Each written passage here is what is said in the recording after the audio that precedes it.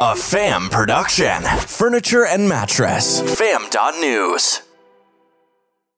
We've got all kinds of great stuff happening today, but most importantly, we got Michael Foss on the show, Senior Vice President of Carpenter. This guy has been in the industry for 39 years, which is actually 1 year less than Mark Kinsley. Stay tuned. We'll be back in 60 seconds. Driven entrepreneurs, listen up. It's time to team up with Nationwide Marketing Group, North America's most successful network of independent retailers. You'll gain access to programs and services that level the playing field between you and the national chains. Industry-leading digital marketing, increased buying power, exclusive networking events, and of course, their awesome learning platform. Nationwide Marketing Group is the business partner that helps you get results and stay ahead of the competition. Take the first step today and visit nationwidegroup.org. Do you want more sales in 3 easy clicks? Yeah, it starts right now at doorcounts.com. With a completely redesigned user interface, gathering data has never been easier. Click number 1, your salespeople connect with the customer as they walk through the door. Click 2 is the outcome. Click 3, key performance metrics, right there on your phone from anywhere at any time. Now your salespeople can spend their time selling, and DoorCounts is going to gather the data you need to make your business better. Start right now at doorcounts.com. Welcome to the Dos Marco Show with Mark Kinsley and Mark Quinn, where mattress and furniture leaders gather to grow, get the inside scoop, tell stories, and take tequila shots. Uno, dos, tequila! Welcome aboard. Here's your passport to a planet filled with the mattress industry's brightest minds and biggest ideas. Meet your guides. I'm Mark Kinsley, President and CEO of Englander. And I'm Mark Quinn, co-founder of Spink & Co. and VP of Sherwood Bedding. Together, they are Dos Marcos. The galaxy's greatest mattress podcast has liftoff in 3, 2, 1.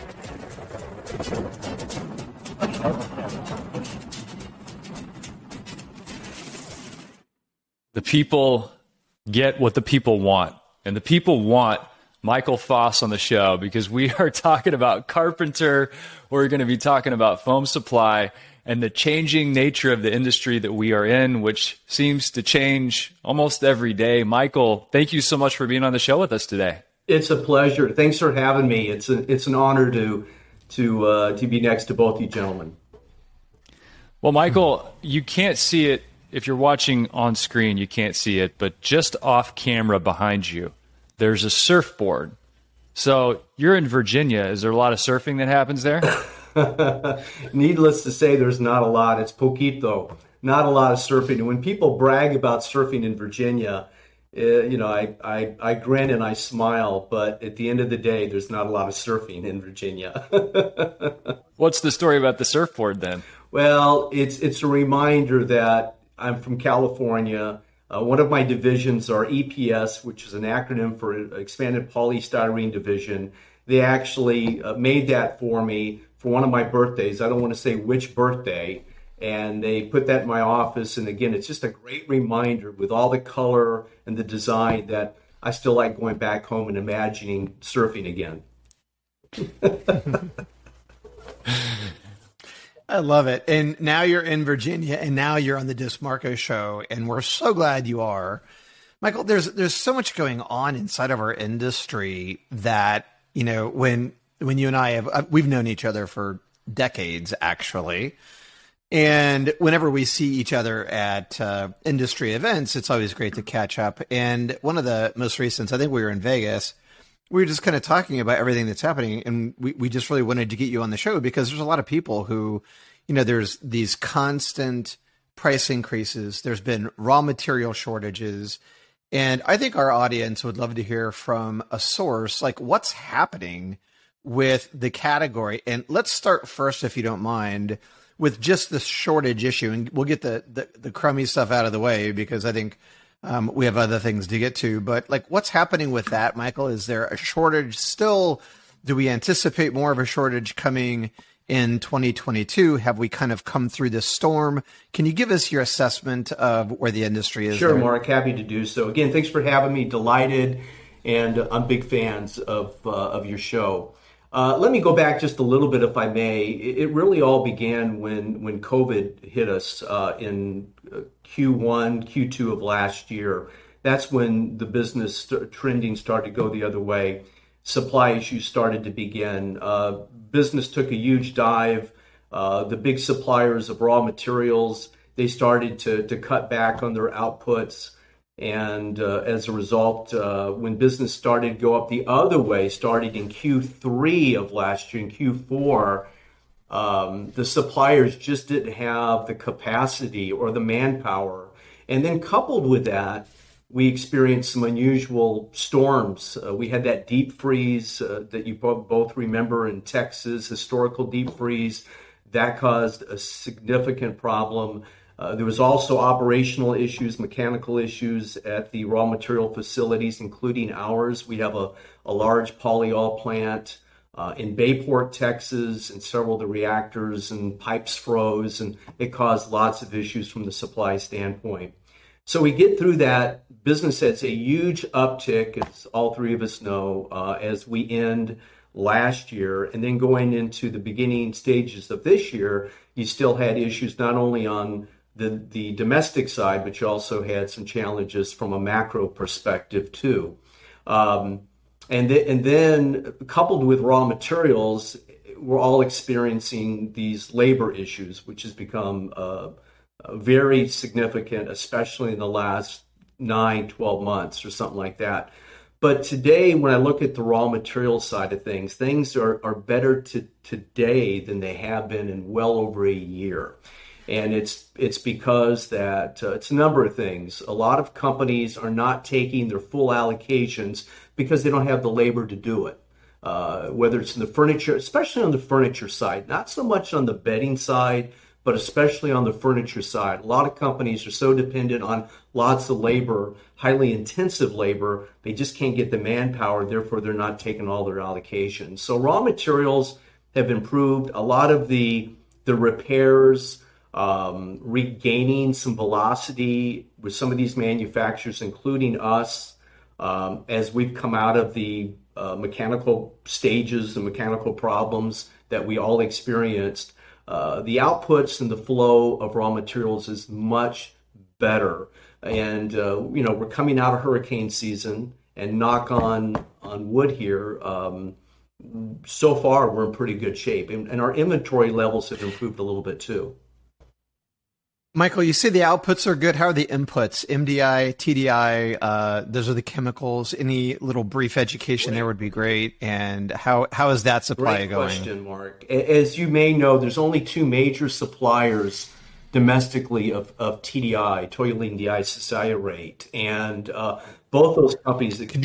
Could you spell that for us, Michael? I think your spelling's probably about the same as mine, Mark. So I'm going to probably avoid spelling it for you. But toluene diisocyanate, it's a long word, and if you're any kind of a chemistry guy, you'll know it immediately. But that was definitely one of the initial problems. And when you only have two suppliers, and when they both declare force majeure, and then the allocations start to drop, that's when the whole thing started to kind of blow up a little bit on us, coupled with all the things that I talked about.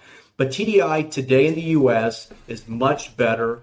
There was some TDI that was outsourced internationally, and I think some of that is not as big a deal as it was a few months ago. I think that the supply chain on the domestic side has more than enough capacity to keep up with the outputs today. So TDI, good. MDI, Mark, you mentioned MDI. MDI remains a lot tighter than TDI, and here's the reason why. MDI is used for a lot more than just polyurethane foam. TDI is really driven more towards the PU or the polyurethane foam side of things. MDI is a different scenario. You've got a lot of building products that are made with MDI, a lot of installation products that are made with MDI. A lot more of your automotive is made with MDI type additives. So there's a huge shortage of MDI, and we use MDI. We use a lot of our MDI for our higher density foams as well as carpet cushion. So MDI is still a problem. The other piece, Mark, is polyol. Remember, polyol, TDI, and MDI, those three ingredients make up 98% of the recipe or the formula to make polyurethane foam. Polyol is in pretty good shape. There's a chemical that's used to make polyol, and it's called propylene oxide, PO. And PO, although it remains a little on the tight side, it's flowing relatively well. So our biggest problem right now is MDI and labor. Those are the two major challenges that we are faced with currently in the industry, at least in my world. Michael, one of the things that we've talked about as this has continued to unfold and this story is being written is what's happening behind the scenes with companies trying to innovate around some of these shortages. Have you seen sparks of innovation either within Carpenter or beyond your walls that you've noticed as a result of shortages with chemicals or other supplies? It's a good question, Mark. Yeah, we have. And I think on one of your episodes recently that I enjoyed, you talked about innovation, a way to mitigate price increases a little bit. And there's a lot of truth to that. And on the supply chain, we've had a lot of our clients working in collaboration with us to come up with innovative ideas, whether it's being a little bit more on the creative side, Mark, whether it's using other types of components, whether it's, Mark had mentioned MDI, maybe flip-flopping MDI for TDI compounds where you can do that. So yeah, there's been lots of different types of product innovation, supply innovation, and various things to try to help with solutions there. I know one of the things kind of in the future here, not too far off, we're all going to be probably meeting up at ISPA Expo 2020. So that is, of course, for anybody that doesn't know, the International Sleep Products Association Expo. Suppliers from all around the United States and sometimes all across the planet show up to look at the innovations. Do you have plans for new products that people are going to be able to see there? Is that something we can get a preview on, or is that close to the vest and further down the road? No, it's. I'm glad you opened that door. Yeah, you're right. March will be here before you know it. In Orlando, I believe that's where it is. And yeah, we'll be showcasing new products that we are in the current clinical study phases or testing phases, if you will.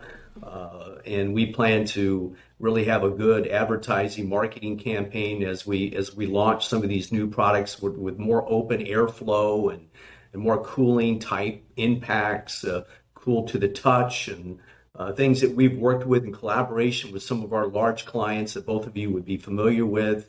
It's always good to get good input from our customers. They're the ones that can bring it and work with us. We work with them, and we kind of do it side by side. So we've got some really exciting products that we will definitely showcase in Orlando. And then prior to that, of course, you got Vegas in January. We do have a showroom in Las Vegas in the C building on the 15th floor. And not so much in January. I think our biggest launch is going to be at that ISPA show in March. But as we go into the latter part of next year, we plan to do a lot more in Las Vegas as well. Michael, talk about being in Las Vegas. Englanders also in the C building on the 15th floor. Yeah. Talk about that. That's kind of a shift in the industry that we've noticed is people who have historically been bucketed as supply side now getting closer to retailer, closer to consumer, wanting to provide some more visibility into your company and the products you sell and how they benefit people. Talk about that move to have more of a presence in Vegas and what that's going to look like and why that's meaningful. Yeah, no, it's a great question, Mark, and appreciate you bringing that up. We really thought long and hard about that decision. We had talked about it roughly 10, 11, 12 years ago, and we decided the timing wasn't good to do it back in 2010. Mark Quinn, you may remember that a little bit. And we decided to kind of pump the brakes on it and then reevaluated again. And then we decided back, I believe it was in 2017, maybe 2018, when we decided to get a space there in Building C, around the corner, not far from the Englander space, a smaller space. And before we did that, I actually did a little homework. I did a little due diligence. I wanted to speak to some of our key clients.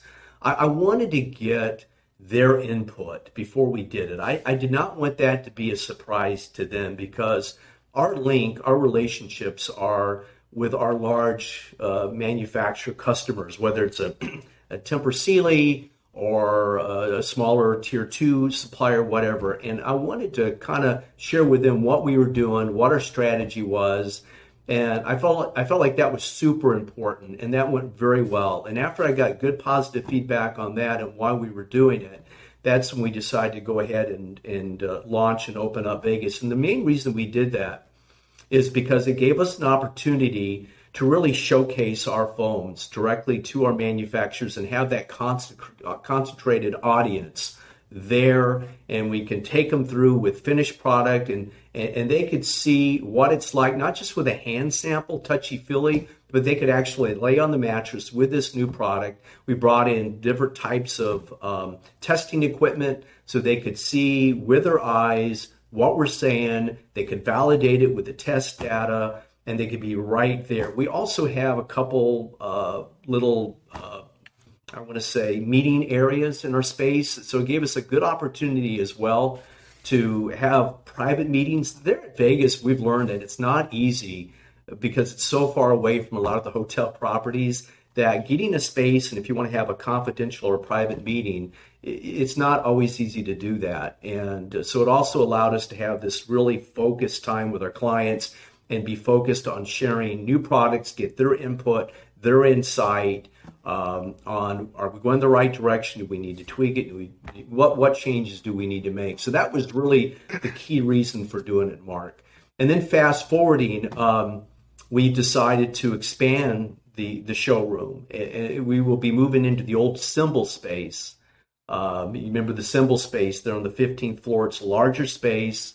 I think it's in a more visible area. It's a little bit closer to the escalators and the elevators.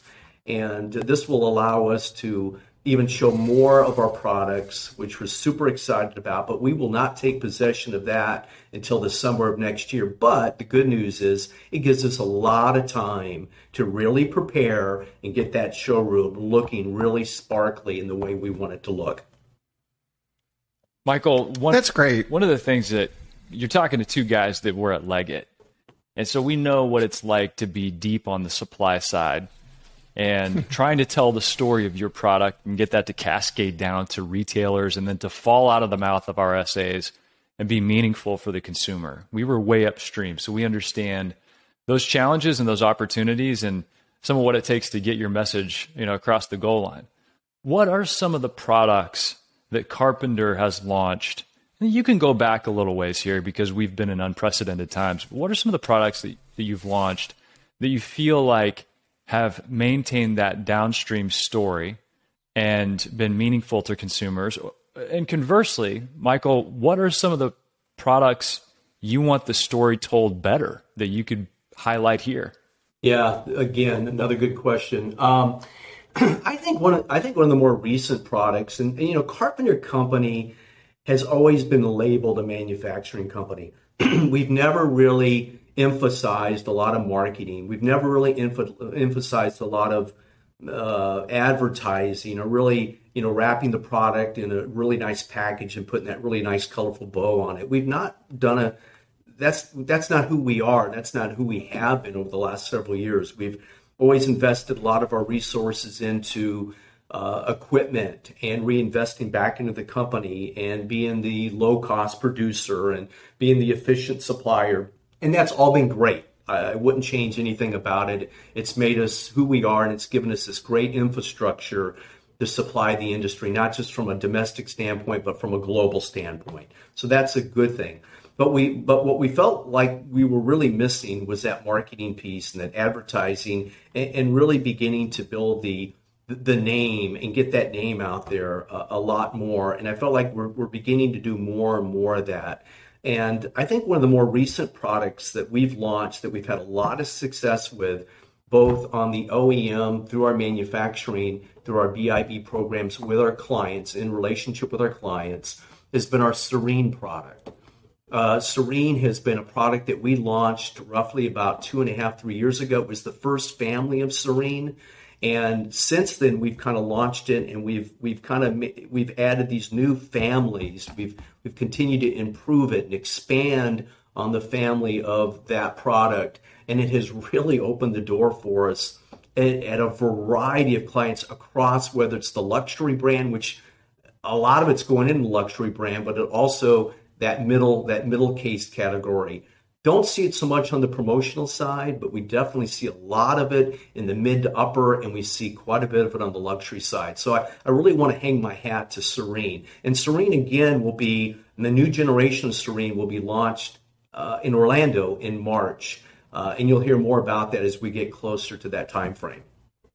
What are some of the properties of Serene that make it different and make it beneficial to the consumer? How do retailers talk about it? Yeah, gosh, I tell you, you two both know this as well as anybody, trying to get the retailers to talk about it. I've been on recently a lot of large retailer calls, joint calls, where I'm on calls with the retailer coupled with our manufacturing partners that have asked me to be on these calls with the retail clients to educate them on the foam allocations, the supply issues, and that way they know where it is firsthand and all the price increases. But also they ask me questions about certain products. Serene is one of those products they'll ask me about, and try to educate a retailer is not easy. And I will say what makes it unique is that not only do you have a vast delta of densities, but it's primarily a higher density foam. It's got a very silky, rubbery type feel to it, but it's wide open. It meets all the various bedding criteria. It does not, all the tests that we've done, very little, if any, compression set. So your loss of IFD, your loss of density is minimal, and yet it retains its shape. But it gives you that cool factor. You can put it in a quilt, you can put it in a layer, various cords. I mean, it's the most diverse. It's probably the best polyurethane foam product that we've launched in the last 2 decades. And that's saying a lot, because we've been known in the industry as not only a big provider in the bedding side, but a big provider in the furniture industry, on the luxury brand furniture industry side, and seat cushions. This Serene is also now being used not only in bedding, but it's used in high-end seat cushions, whether it's an American leather, a Mitchell Gold, a Bassett. It's just expanding exponentially, and we're super excited about it. So let's talk about, Michael, you were talking about higher end. It made me start thinking about prices. What is your outlook for 2022 in terms of pricing stability? So it seems like we've gone out as a bedding manufacturer, I don't know, multiple times this year. I think retailers are so frustrated and getting so tired of it, but it's coming at us from wood, steel, foam. I mean, all sorts of places, latex. So what is your opinion of how 2022 is going to shape up? Are we going to see more stability? What can manufacturers and retailers and consumers expect in this inflationary period? Right. And it is an inflationary period, in anything like we've ever seen, at least in our generation. And the way I see it today, and I get a lot of different types of publications on the raw material side, financial side. I think that inflation in our industry is going to stay in place at least through Q1 or Q2 of next year. I think it'll level off a little bit maybe in Q3 of next year, but I don't see a lot of change, at least between now and the next 9 months, maybe in the next 12 months. From a raw material cost standpoint, I think it's going to remain volatile. I don't think we'll see anything what we've experienced the last 12 months. In the last 12 months, polyurethane foam, as a result of lots of raw material increases on the TDI side, the propylene oxide, which is that PO side, and the polyol side that we all talked about, prices of foam have gone up north of 70%, 75% in the last 12 months.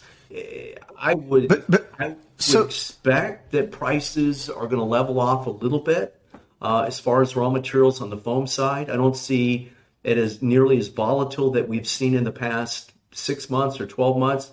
But I think that edgy supply chain is still going to be in play for at least a bit.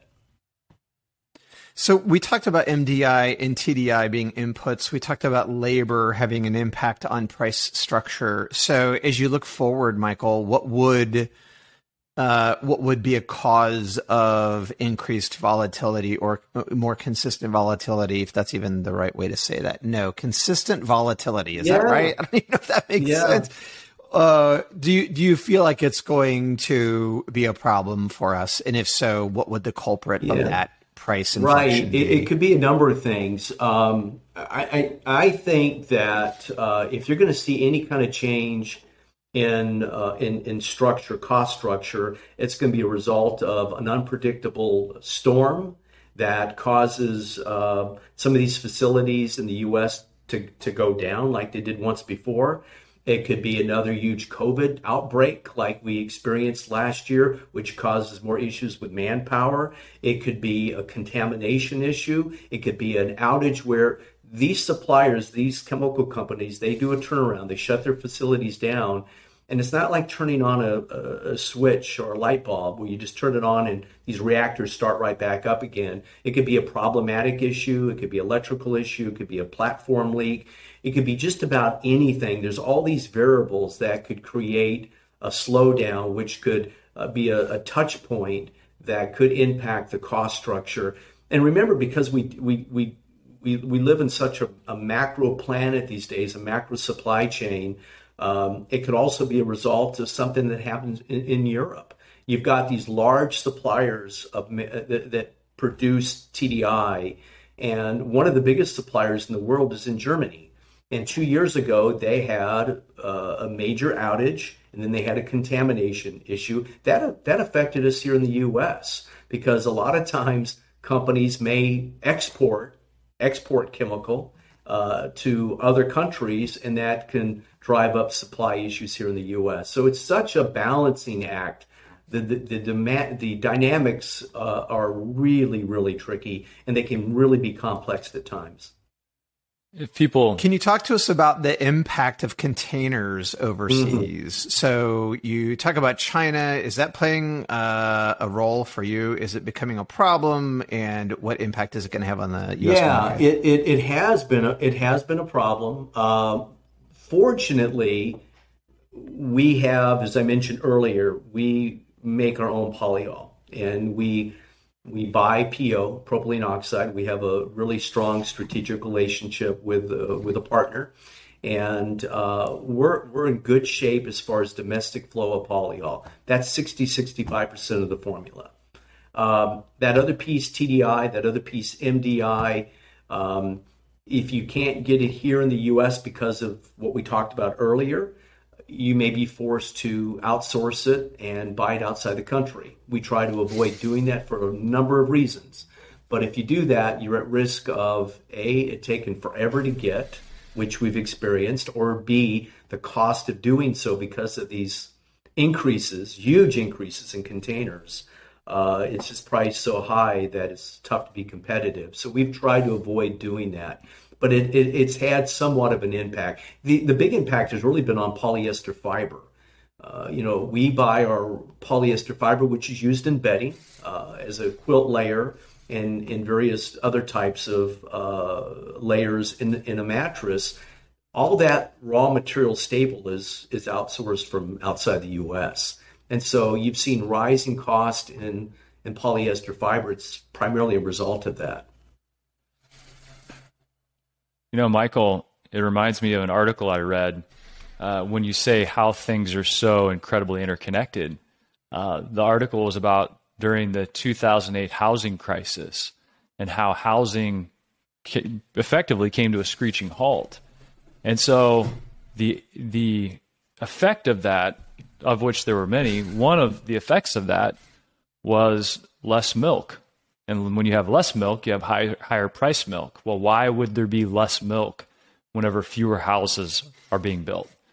Well, cows that are comfortable produce more milk, and farmers use sawdust to keep cows comfortable. Whenever houses are being built, you have more sawdust. So there was a sawdust shortage. You had uncomfortable cows that were then producing less milk, and milk prices went up. I've heard that. I think I've read that before in the Wall Street Journal, and it's amazing. We've had in the past where we've had clients want to buy carpet pad for their cows so they can sleep on this carpet pad, and I think it's for this obvious reason that you're alluding to. I can't imagine the number of markets that Carpenter is in that we could have a blast finding more out about. And we've had a blast hanging out with you today, Michael. Michael Foss, Senior Vice President with Carpenter. Thank you so much for taking time to really take us into some detail here. This was very rich and very helpful for us. And if there's ever, a message that Carpenter has to get out that you would like us to share, please do give us a call and we can help you out with that. It's really nice to have you taking us in behind the scenes, behind the curtain, and helping us understand this a little bit better. It's been my pleasure. I've really enjoyed being with both of you. And again, I'm a big fan and appreciate all that you do in our industry. So thank you for having me. Thank you, Michael. And if anyone's going to be in Orlando for ISPA, go see Michael and share this episode if you can. Go where you listen to the podcast, Spotify, iTunes podcast, wherever you get it, and rate us if you don't mind. Leave a review. That would be awesome. And leave 5 stars for Michael Foss with Carpenter. Thanks, Michael. My pleasure. Thank you.